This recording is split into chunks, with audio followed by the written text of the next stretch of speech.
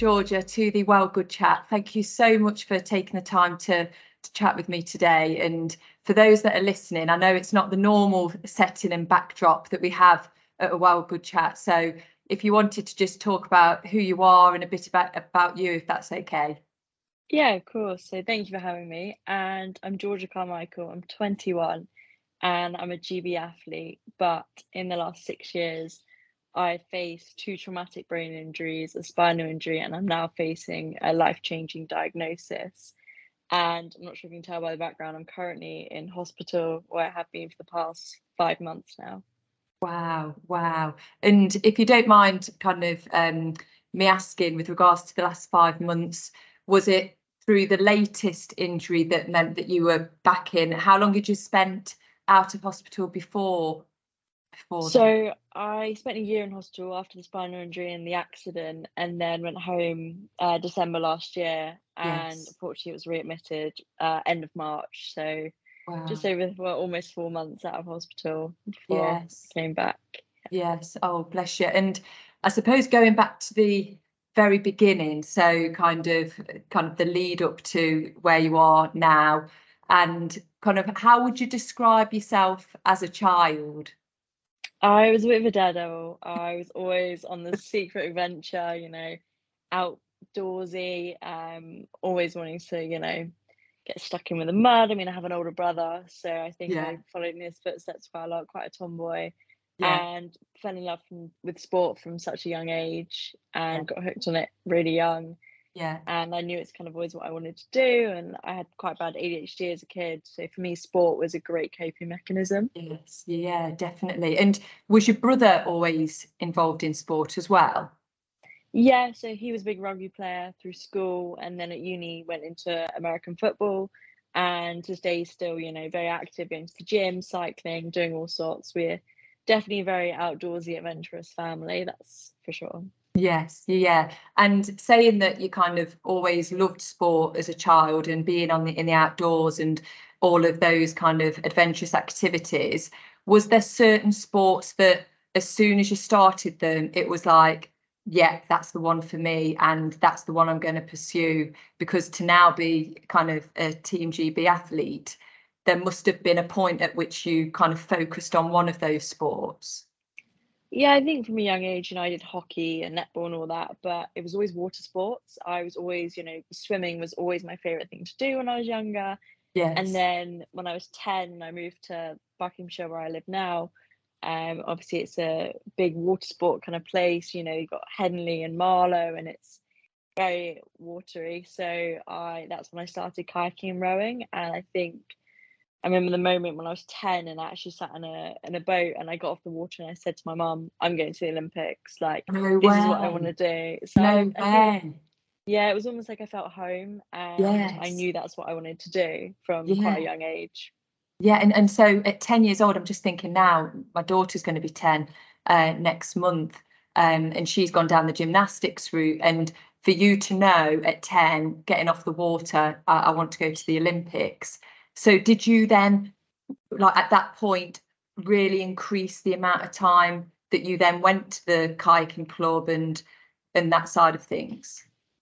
Yeah, so at that point, I really started training and I kind of thought, I'm actually all right at it. And I remember beating my brother who's 5 years older. And again, Wow. for me, I was like, definitely, this is my sport. And Yeah. it was quite motivating. And Yeah.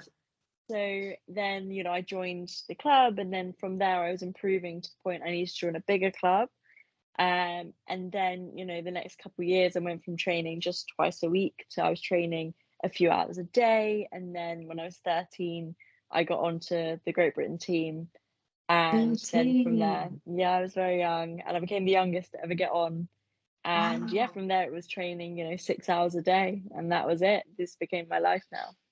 So how did that, so at 13, 6 hours a day, did that mean that you kind of had a tutor to do your schooling? So I still went to school because for me, I'm quite a sociable person. So I still wanted to go to school. It was just very Yes. early mornings, quite long training. Obviously, I'd go in a little bit late just for my first lesson and miss like tutor in the morning. Right. And then at lunchtime, I'd also have training. And then after school, I'd Wow. also have training. Yeah. So it was quite a strict Yeah. regime from quite young. And was the school close to where the club was?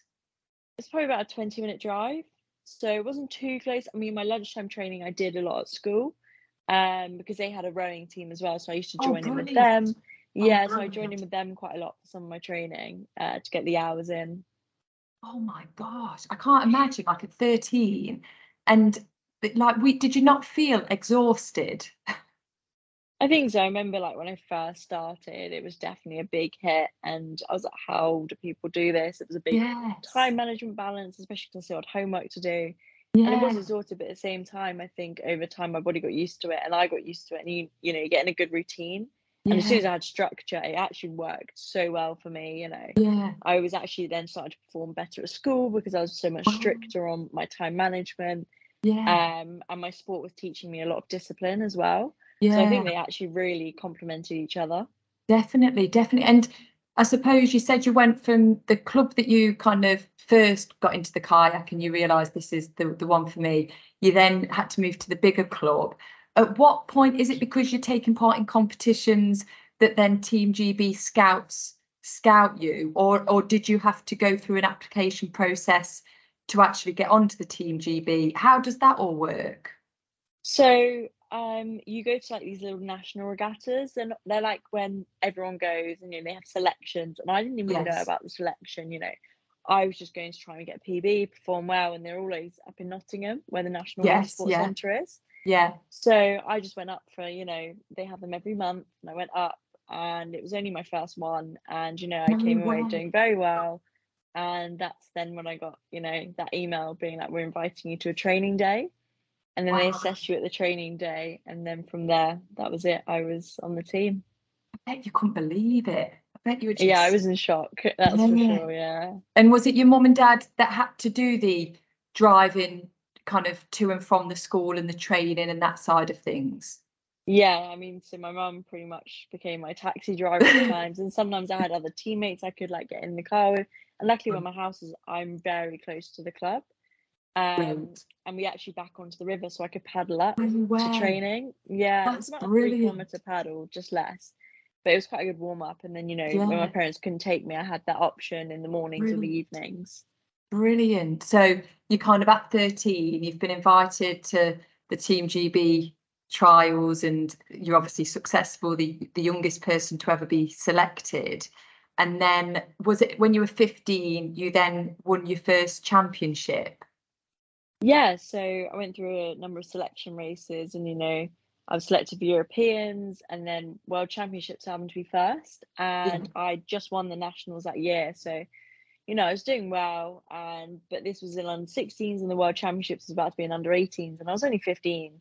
I remember on the start line looking around, I'm like, these people are so much stronger and older and bigger than me. I was like, this little underdog. Nah, no Yeah. one really knew how it was going to go. And everyone was telling me, the race is for experience. You're going to, gain that experience of racing and learn some Yes. tactics. They weren't expecting much from my performance and how they do it. It's like a heat, semi, and final. I Yes. remember the heat actually messed up my start a little bit, but I still Right. managed to get into the semi-final, and then won the semi-final, and then went on to win both of my finals. And everyone was pretty shocked. Yeah. But in one of them, which was the longer race, which is a marathon race, Right. I crossed the line with the other girl. I mean, we were pretty neck and neck, and we didn't know who won, and she thought she'd won, and I thought she'd won. Yeah. And then obviously they announced that like Georgia Carmichael was one, and I was like, sorry, what? Like, I think it was a moment of disbelief. Wow. Yeah. Yeah. And I bet, and I love that when I love it like an underdog story where, and I think sometimes, I don't know, you know more than me because I'm not a professional athlete, but sometimes when you haven't necessarily got the pressure on you and it's not expected, and you can just be relaxed and as if go and just think, I'm just going to do the best that I can physically do. I want to do it for me, and kind of just go. And then to actually then win it, like that's just incredible. So to then have that, so you've kind of at 15, you've won those championships, and then kind of to where you are now.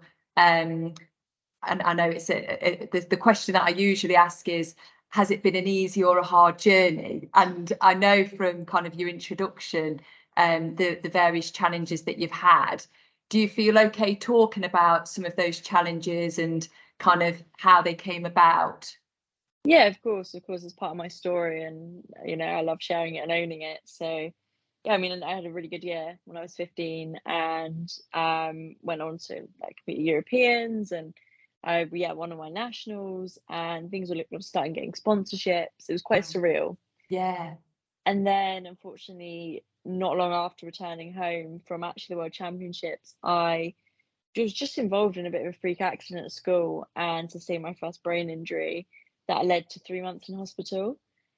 Wow. Yeah, so it was kind of a bit of post-concussion at first, and then the symptoms persisted. So we went and got a scan, and I had bleed and some swelling, and I had a lot of memory issues, and was very confused. And like, I could move all my muscles, but the coordination wasn't quite there, and I felt like I was on a boat half the time moving. Oh no. But I was progressing. As soon as I got the right treatment, I was progressing and doing better, and I just Yeah. wanted to get back in a boat. I And of bet. course, it was a gradual return, but I did get back in my boat. And Yeah. then I had school and I had GCSEs that year, so it was quite a lot. And obviously having memory issues, it Yes. was quite a lot. But I was like, training really helped me again, because that muscle memory of being in a boat, Yes. Yeah, definitely. and just the drive of getting back to training. And everyone was telling me, take this year easy, just enjoy it for the year, and then you've got time, you're young. Yes. But I'm a bit too competitive for that. So of course I went on to go back to the World Championships when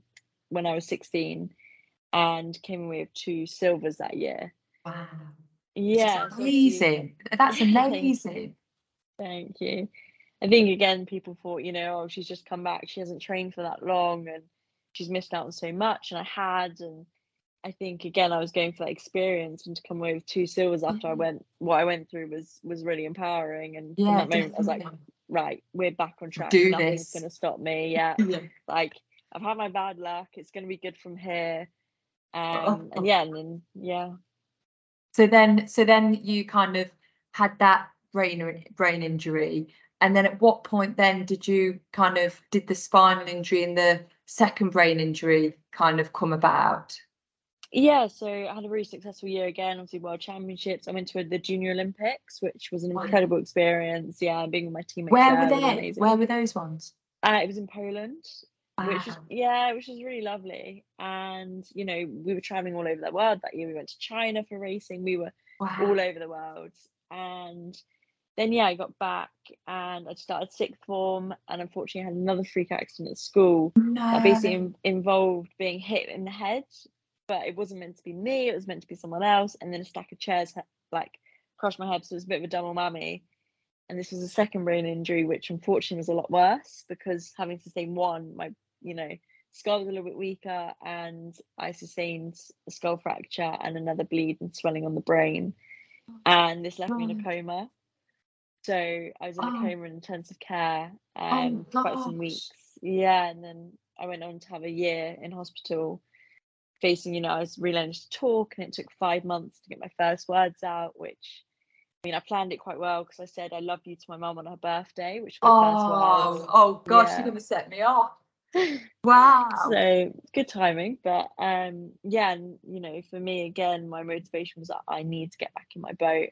And Yeah. I faced many setbacks during this brain injury, and it was pretty rough at times. And my parents were told, she's not going to be the same. And I just knew I need to get back in that boat.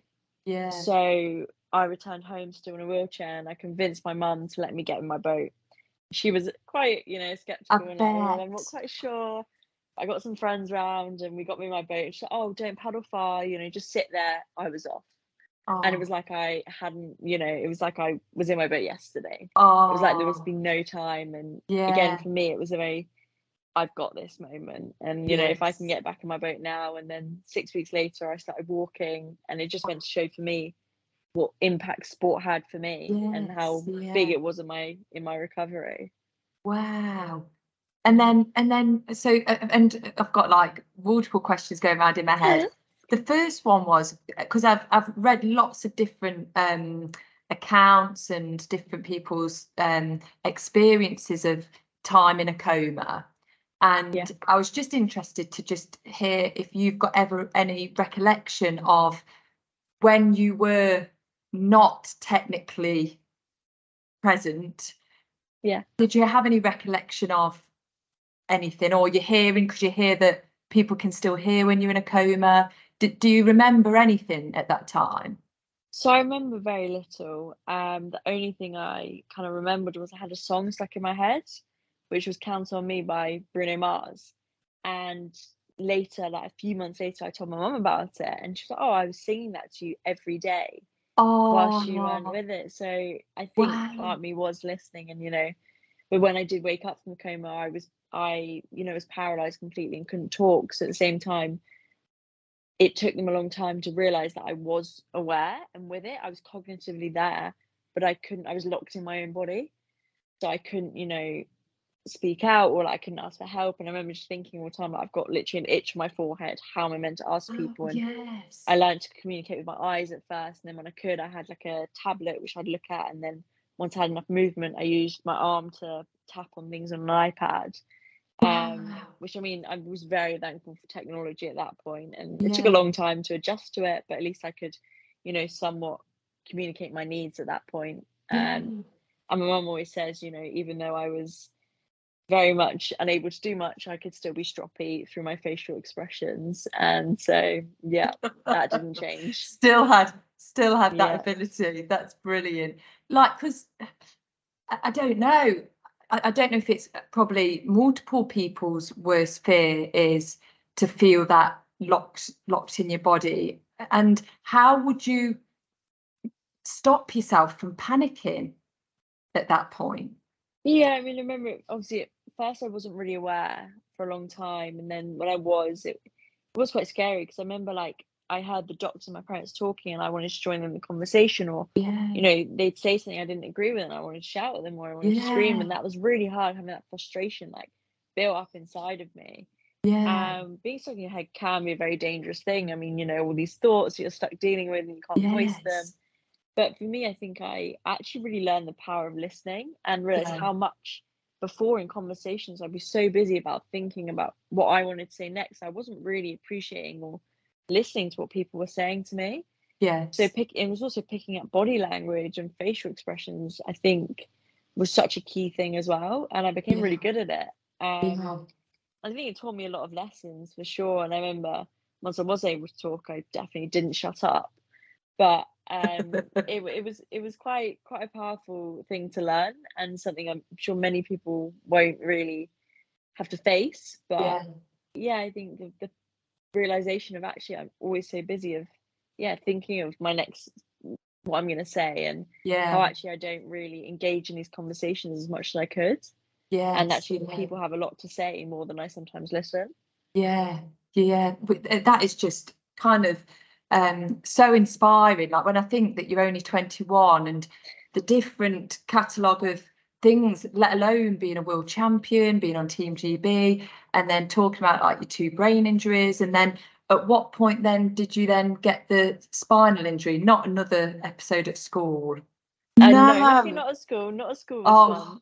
This I was one going to was say, yeah. like, I feel terrified for people going to that school. I'm not going to lie. I Oh know no, it's probably, no. I shouldn't say that, but No, unfortunately, it just was bad yeah. timing on my part. But yeah, so then I did really well. I went back to GB. I got a scholarship at university to study physio Wow. Which uni? because Nottingham Brilliant. University, and Yeah. I'd always wanted to go to Nottingham because the National Water Sports Centre was there. Yeah. And since I was 13, that was my dream, and especially through these brain injuries and how the physios had always been there, Yes. I was like, this is what I want to do. I want to go and be a neurophysio and help people like I Wow. was and show them, no Yeah. matter what you're told, there is always a possibility. So Yes. I went on and I was achieving that. And I remember thinking, like, this is amazing. I was loving university, and it was like a fresh Brilliant. start and training full time again and back, with my eyes set on the Olympics. And, Yes. I got into the team that was going to go to selections for the next Yes. Olympics, and things were looking really good. Because which And Olympics was that at that so point? this would have been 2021. Right. So Okay. it was Yeah. just, yeah. So yeah, so obviously lots happened, and then in November 2021, I was in a whitewater kayaking accident, So I went for this race in Scotland as part of the uni team, and I do flat water, and obviously rowing is flat water too. So I was doing, and this was white water down some rocks. The race was also called Death's Rock, which I may or may not have told my mum before I went and did it. But as I said, I'm a bit of an adrenaline junkie, always seeking the next adventure.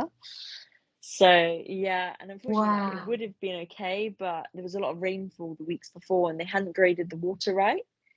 So they graded it below what it should have been, which was an easier grading, and I think I would have been okay. But this heavy rainfall made the water a lot, more dangerous and a lot more Yes. risks. And obviously, water's powerful, and Oh unfortunately, yeah. I wasn't in the right line, and I ended up going down this drop, and I met Death's Rock. So Wow. yes, and it is as bad as it sounds, I think. And so I had a pretty nasty accident, was knocked unconscious, and the reason I survived the accident was my spray deck, which kind of keeps you in the boat, Keeps you in the wasn't on. boat. Yeah, it wasn't on properly. So I fell out of the boat and went underwater unconscious, and luckily it was rescue teams that came in and dragged me out, and and then got airlifted off to hospital. Oh my god. So and then at that point, you knocked unconscious. Did you then were you get in a coma for the second time? Yeah, so I was in a Oh coma again. And my parents once again were told, prepare for the worst. We don't know what's going to happen. She sustained really severe injuries, spinal injury, brain injuries, and multiple complex trauma injuries. yeah. So at this point, it was no one knew what was going to happen, and so 3.5 weeks I was in a coma, and then I woke up, and this time I was more with it, and I do remember Right. waking up, and the brain injury wasn't as severe, and Right. there was a few issues, but it was more the spinal injury, and I had Yeah. liquid paralysis from my chest down. Oh And wow. then I just thought, here we go again. This is going to be another journey. And I think there was a mixture of fear because I knew what I'd had to go through before. Yeah. But I was like, I've proved the doctors wrong before. Let's do it Yes. again. And Yes. every time they told me, you need to like accept you're not going to walk again. And I think lucky for me, I'm very stubborn. And Yeah. being an athlete's also taught me that, Yeah. in Yeah. a training session, we don't just give up because it's hard. Yeah. And I remember saying to myself before I got moved to the rehabilitation hospital, I was like, you know what, you've got to put everything into this. In a race, you leave nothing behind. So treat Yeah. this like a race. It's Yes. just a race to get my life back. Yes. So that's what I did, and every physio session became like a training session. Yeah. I'd work my hardest, and um it was hard, I think, being in hospital, especially at this age, because my friends were still at uni and out partying. We were kind of Yeah. we were 19, 20 now, so Yeah. quite a bit older, and I think felt like I was missing out on more. Oh But I just knew I needed to get back to sport, and yes. we really incorporated it into my physio. And I was in hospital for another year, and I think this time I really faced more mental battles than I had before. Yes. Yes. And when I left rehab, I was mentally quite low. Like, what do I do with my life now? I can't go back to physio at uni. I was still in a wheelchair. I was paralyzed from the waist down, Yeah. and had a really weak left arm. So I thought to myself, as I need to join the gym. If I'm gonna do this, I've got Yeah. to get back into what I love. Yes. So I joined the gym, and so I know that's the best thing I could have ever done. And I met this Oh whole network of people, and the gym became like a second home. And I started power yes. rowing, Yes. and I joined the gym pretty weak and unable to really use my left arm functionally. And 3 months later, I went and got a PB on my bench press from ever Wow. before. And Wow. I think for me, it was just very empowering lifting these weights. I'm still in a wheelchair, surrounded by these able-bodied people, but it almost pushed me harder because I was like, cool, Yes. I'm going to do what you're going to do. I'll Yeah. just adapt it. And I remember doing like Yeah. pull-ups in the wheelchair, and people were like, whoa. And I think That's lifting a weight above my amazing. head was really empowering, and I was kind of learning to own my situation and see my Yeah. wheelchair as a way of freedom rather than being like a hindrance in a way. Yes. Yeah. So and power rowing was incredible, and I then got into the GB team for power rowing, and then Wow. I was like, cool, my goals are Olympics, so now it's a Paralympics. We'll just adjust them Yes. slightly. Yeah. So 2024 became my new big goal, and that was earlier this year. Yeah. And started getting invited to trials, and I was loving training, back full-time training, and I started working and going to schools and talking about my Oh, story and how sport had really helped me and yes. kind of helped me through this dark time. And I think the gym and sport for me kind of gave me purpose. And I didn't think Yes. I didn't feel like I was just existing. I felt like I was living, Yes. and that was Yeah, really important. So definitely. yeah, and it was going incredibly well. And yeah, I'd fallen back in love with, what I've always loved, which is sport and Yeah. fitness. Yeah. And then at what point then did kind of you then have the obstacle of then having to be back in hospital? Yeah, so it was kind of end of March, beginning of April. I was doing really well. I just came back from training weekend, and I really felt like I found life again and Yeah. purpose. and Yeah. and then unfortunately, yeah, I just got really poorly really quickly, and I collapsed at home, and so there was no kind of, accident or injury this No. time, so it was very different. I collapsed at home and came into hospital and was back in intensive care, and they kind of said to us, "You've suffered a spinal stroke." And I remember thinking, like, how? Like, I've never Yeah. heard of this. I've heard of a stroke, but how Yeah. can that I've affect my not I've spine and not heard. why? Yeah. Yeah, and I remember thinking, like, why has this happened? And through all my medical, like, history of my years in hospital, I'd always suffered these weird setbacks no one could explain. And I'd had over 12 ITU admissions apart from the original accidents, with sepsis and heart problems that no one had ever explained, and lactic acidosis. Wow. They always put it down to the injuries, and the injuries kind of masked it. Yeah. And I remember I was sent off to a specialist hospital in London, the National Neurology Hospital, where they then discovered I had a mitochondrial condition, which had been Oh, masked by my countless neurological yeah. issues over the years. And but I had no problems before I was 15 and the first brain injury. Yeah. So we were kind of like, how? And they still don't have the answers. But yes, I have MELAS, which is a mitochondrial condition, and it's occurred spontaneously. So I've my never even mum heard doesn't of suffer. it. It's usually inherited, and it's quite Oh, a rare illness. oh, And yeah, I mean, there is no cure. So they were kind of saying, this is a terminal diagnosis, and you need to accept you're not going to go back to your sport. We don't know how you've done it in the past with the mitochondrial problem, which of course is like, the powerhouse of the cell, and yeah. makes up for 90% of your energy in your cells. So they were like, we don't know how, but I truly think it's because the baseline I've always had is being athletic, and Yeah. it's probably saved me many times Saved it. having more muscle Yes. mass and obviously Yeah. mindset. Yeah, so this obviously turned my world upside down again for the fourth time, and I think this time it's been a lot scarier because there's been no kind of way forwards. I'm like, Yeah. well, why can't I go to rehab and just work on it and fix the spinal injury damage, because it was higher up, it was C4, C5, so in my neck. Right. Yeah. So when I came in, I was originally paralysed neck down, and they're kind of, whenever I do physio, I get more poorly because it's mitochondria, and we Yeah. face setbacks kind of every other week. We're facing sepsis or heart issues and all these things, and there is no way to fix it. But Wow. for me, I kind of see it as it's a rare illness. They don't know enough about it to tell Yeah. me, Yeah. when the deadline of my life is. And it does Yes. sometimes feel like this. I've been given a timeline on my life, Yes. Yeah. and this ticking time bomb is kind of hanging over me. But at the same time, I've overcome so much before. I'm like, what's going to Definitely. stop me this time? Definitely. And for me, it's like, obviously I'm still in hospital, but we are working on getting me home, and there's lots that goes Brilliant. into that. But Yes. we're working on getting me home, and I've just said to everyone, I said, I'm getting back in my Get boat. back. Yes. Yeah, Yeah. I've said, for me that's worked however many times, Yeah. and I'm sure it'll work again. And even just for mentally, I need to be back on Yeah. the water, which is to me home, my Yes. happy Yeah. place. Yeah.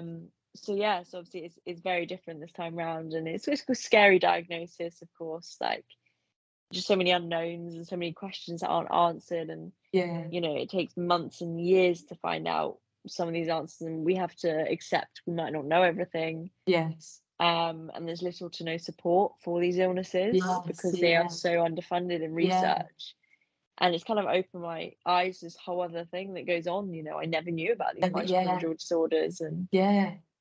usually they do affect, babies to young children, and they die Wow. early years. So Wow. um yeah, having late onset and sporadic, I'm just a little bit extra special. Yeah. And so, but you don't know if like your brother or your mum or your dad or your grandparents, as if they haven't shown Yeah, any signs. No signs, and they've obviously had testing too, so it's usually passed through the female gene. Right. So it's usually inherited, through the female side, but my mum doesn't have it, my grandma doesn't have it. So, and it can occasionally occur sporadically, which unfortunately is the case for me.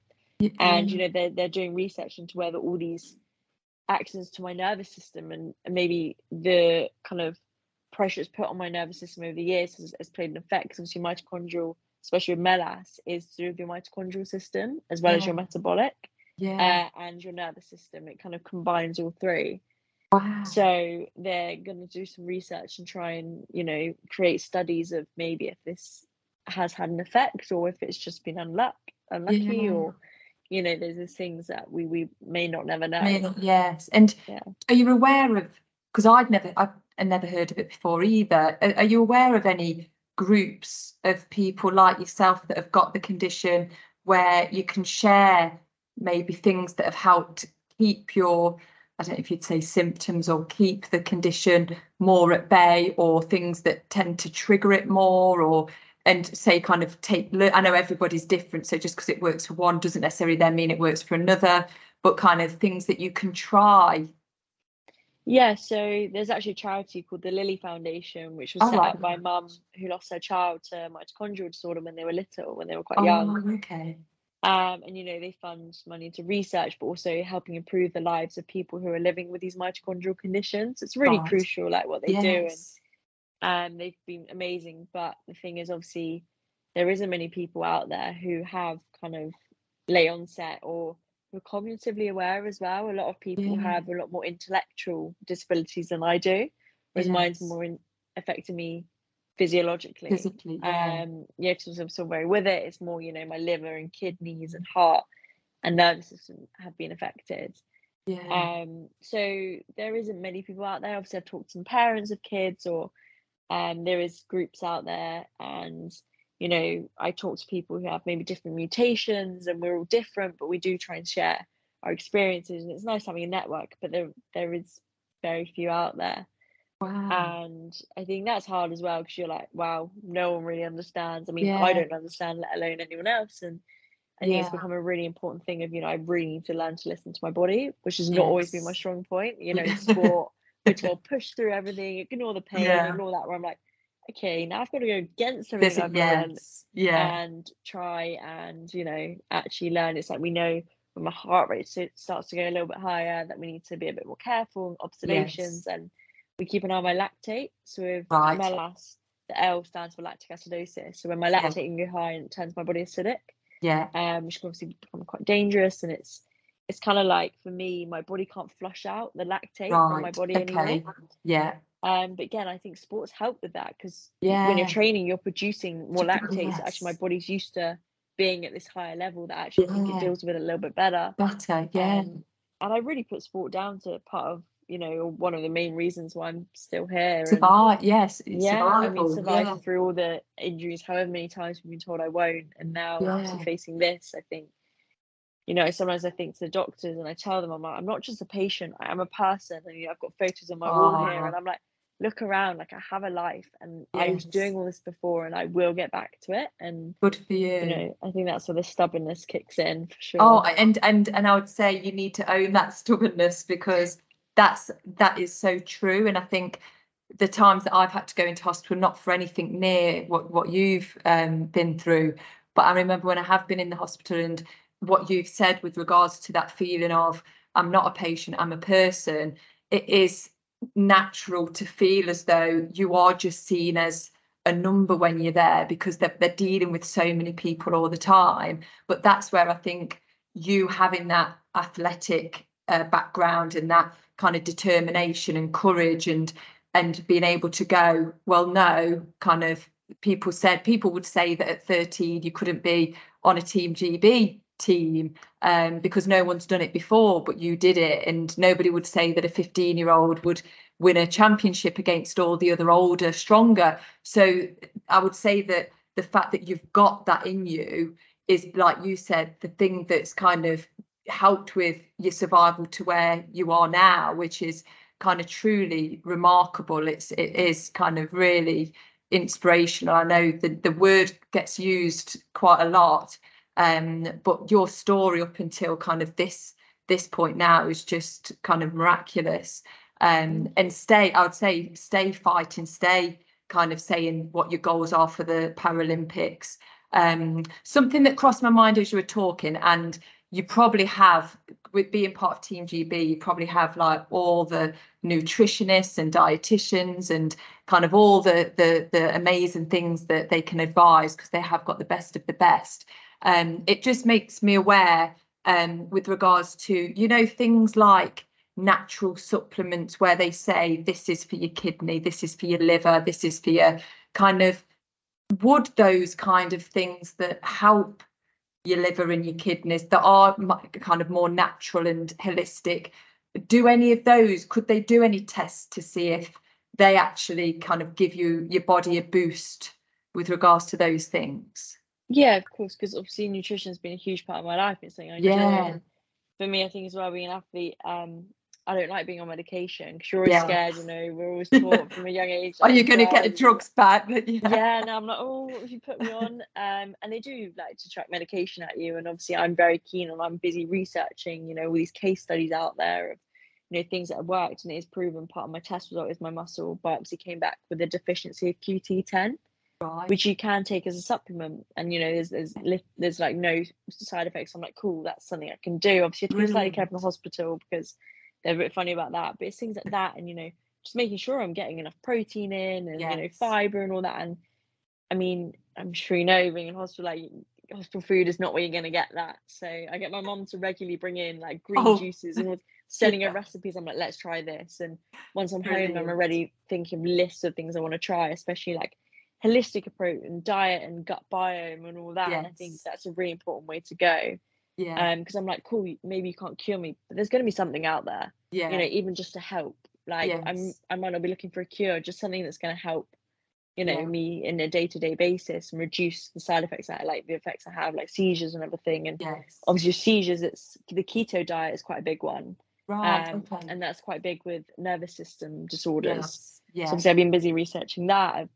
Could that help? And you know, I think it will be trial and error, but there's gonna be things out there, and you know, I will try and find some ways of helping like myself in that sense. So hopefully, I think that's definitely a way to go. And just different even approaches, like acupuncture has a huge benefit, and things like that, because if they can't do it, you know, within here, then as I said, there's going to be something, and you know, I'll try all sorts at this rate. And because I think that is a big thing, and I've noticed that this just from my history over the years with regards to different roles that I've done, and kind of knowing that you've got doctors which do a great job in the hospital. You also have then got holistic therapies that I also know do amazing things.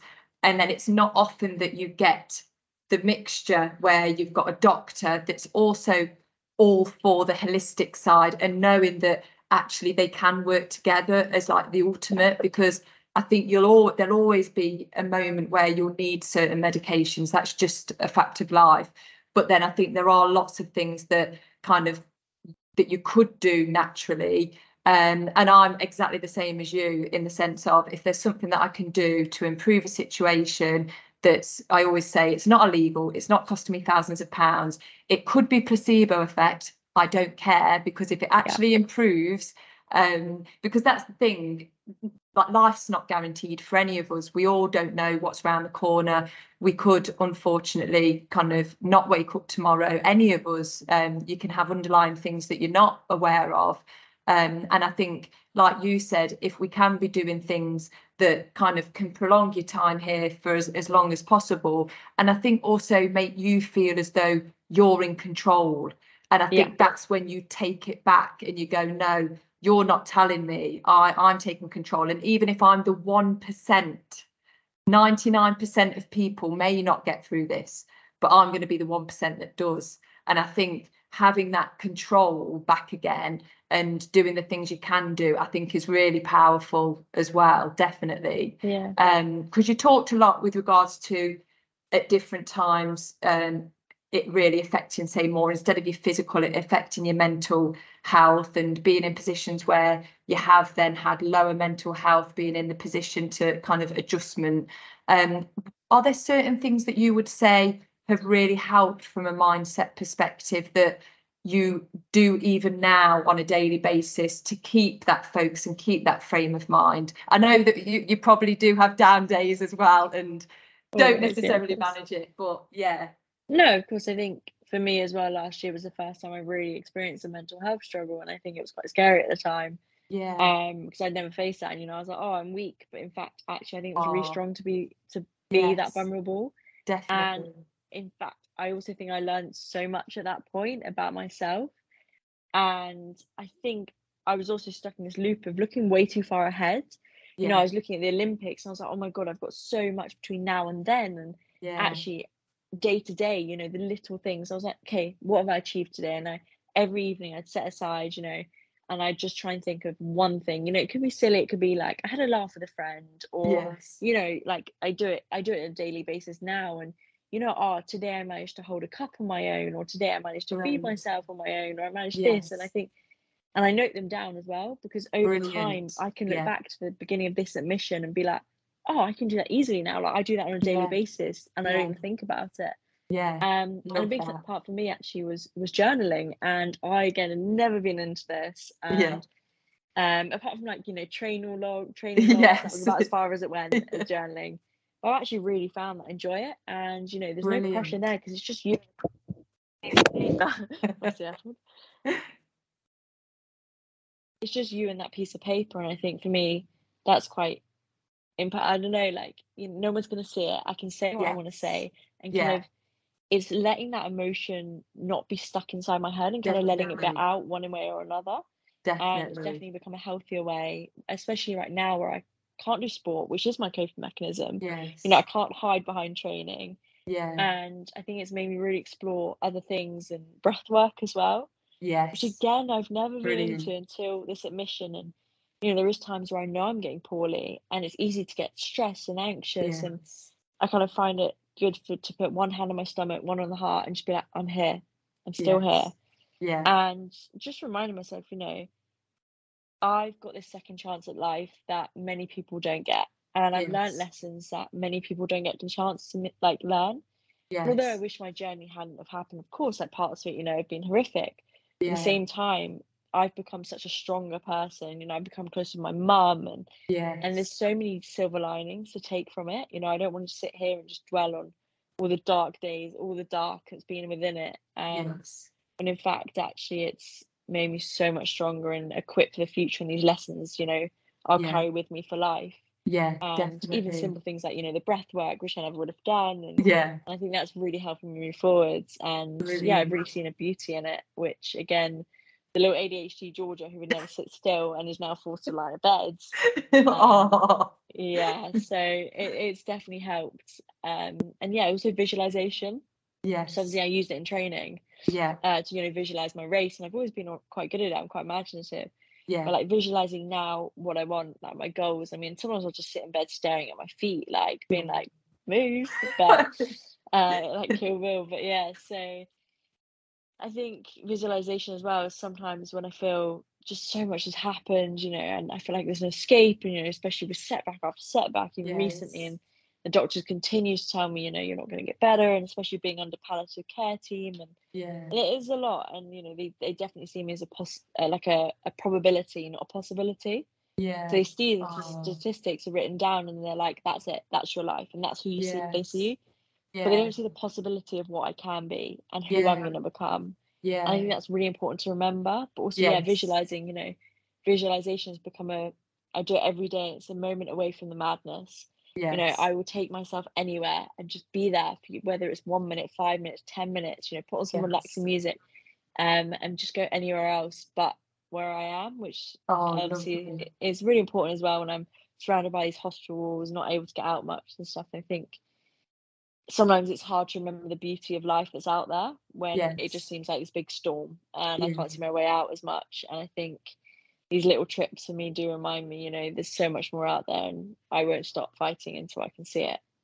Good for you. And I suppose in the time that like the 21 years you've been here, I suppose that's the brilliant thing of the journey of Team GB is that you've probably seen so much of the world so that when you are doing those visualizations, you can take yourself back to so many joyous occasions that many people, even say at my age, I've never been to China or Poland, and to be able to do those visualizations, to take yourself back to those times. What wonderful kind of advice, the journaling, the breath work and the visualization. I think they're all so powerful and also so underrated. I think if people were to say, just learn how to breathe properly, write stuff down and visualize, I think people would go, well, what's that going to do? But I definitely believe in the power of all of those things. So I'm glad they help you as well.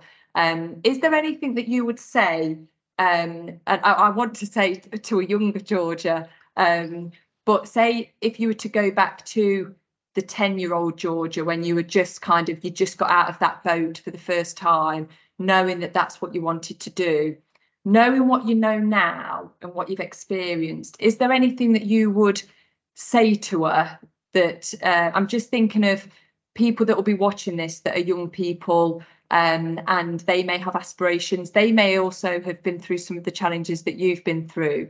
Is there anything that you kind of would say to them that may help in their journey through teen years and later teen years? I think through life, you know, hard things come our way, and it's easy to lose that hope we had as a kid and those dreams we had. Because, you know, when we're kids, we dream big. Yeah, And I think the thing is, never stop dreaming big. You know, yeah, no matter how many people tell you things aren't possible, it's what you believe. And yeah, 'cause, you know, all along I've been told, you know, you're never going to do this, you're never going to do that. But I've always believed I would. And I think yes, it doesn't matter who believes in you as long as you believe in yourself, because you're right, your biggest advocate. yeah, And never stop fighting for those things. And it's okay for things to change, you know.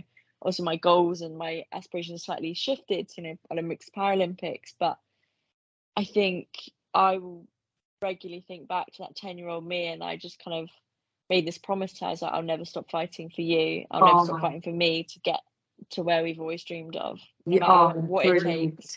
And I think I know when, you know, I get to the Paralympics, I can be like, wow, we did it. And that'll be a Yes, very proud moment for sure. yeah, oh, definitely. And is there anything, I know that kind of it's obviously the way that you see it as like your fight and you're kind of going to do this. Is there anything that like say even like myself, people that are watching, people, is there anything that we can do to help you on that journey to the Paralympics? Like, is there like just certain things that like we can either is like get involved in or anything to just help and give that support to you?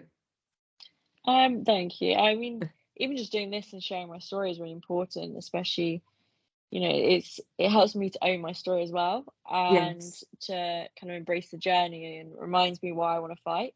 yes, And I think, I don't know, like obviously my friends and family have been incredible of trying to raise money to help me get home and get me to treatments and things like that. And yes, obviously rehabilitation for me is, for when I go home, is really important. yeah, But also for me to share the story and share about mitochondrial disorders yes, and these things. I definitely. mean, it took me 6 years to get a diagnosis, and that's a Wow, long, long time. yeah, And I think it's just sharing things like that, and, you know, yes. becoming more aware of all these things. But I guess even, yeah, as I said, just being able to share my story like this is means a lot, and is, you know, Oh no, does good. and like I say, um, I've also had David Smith on the Wellgood chat, and like I said to him, like it's people like yourselves that kind of are open and being willing to talk and share your experiences that kind of means that other people that are facing similar things to yourself, not to some of the extremes that you have, but even giving that, like I know for a fact people will watch this and it will really kind of inspire people to, if they have been feeling a certain way, I think it definitely will make them realise that life is so short and it is the simple things in life that create the most happiness at times. And if there is a sport or something that somebody can do on a daily basis that brings them some element of happiness, that they're a very lucky person. And like I said at the beginning, kind of inspirational. I don't think even comes close to kind of what you represent. So I know with regards to the Wellgood chat, and the Wellgood initiative in itself is all about inspiring, empowering young people to believe they can do anything through mindset, learning and kindness. And I know just from our chat today, you not only embody that from what you do from a mindset perspective, but the fact that you're willing to keep learning, keep trying, and the way that you kind of work with people and is just miraculous. So I really appreciate you sharing your story. And when you do get back to back home in your wheelchair, ready for the Paralympics, please promise never to go near whitewater. Or My back mum to made your, me promise the same thing. or back to the school, even to I do a know. talk, please. Like, don't I do know. it. I keep on sending my mum links to like, oh, I found this accessible place I can go whitewater rafting, and she's Don't like, do don't that. you even dare. Don't. I'm Yes. like, okay, Yeah. baby steps. I'll give it a few months. But Yes. no, I Yeah. know. So I'll no. stick to the flat water. Yes. Yeah. Stick with that, and yeah, and we will all be kind of rooting for you. This show is part of Microbrew Radio, Burton-on-Trent's community radio station. You can hear this and plenty of other shows over on microbrewradio.com. Find our app on the iOS or Android stores, or just say, Alexa, play Microbrew Radio. And if you like what you hear, please let us know on Facebook, Instagram, Twitter, and TikTok. Thanks.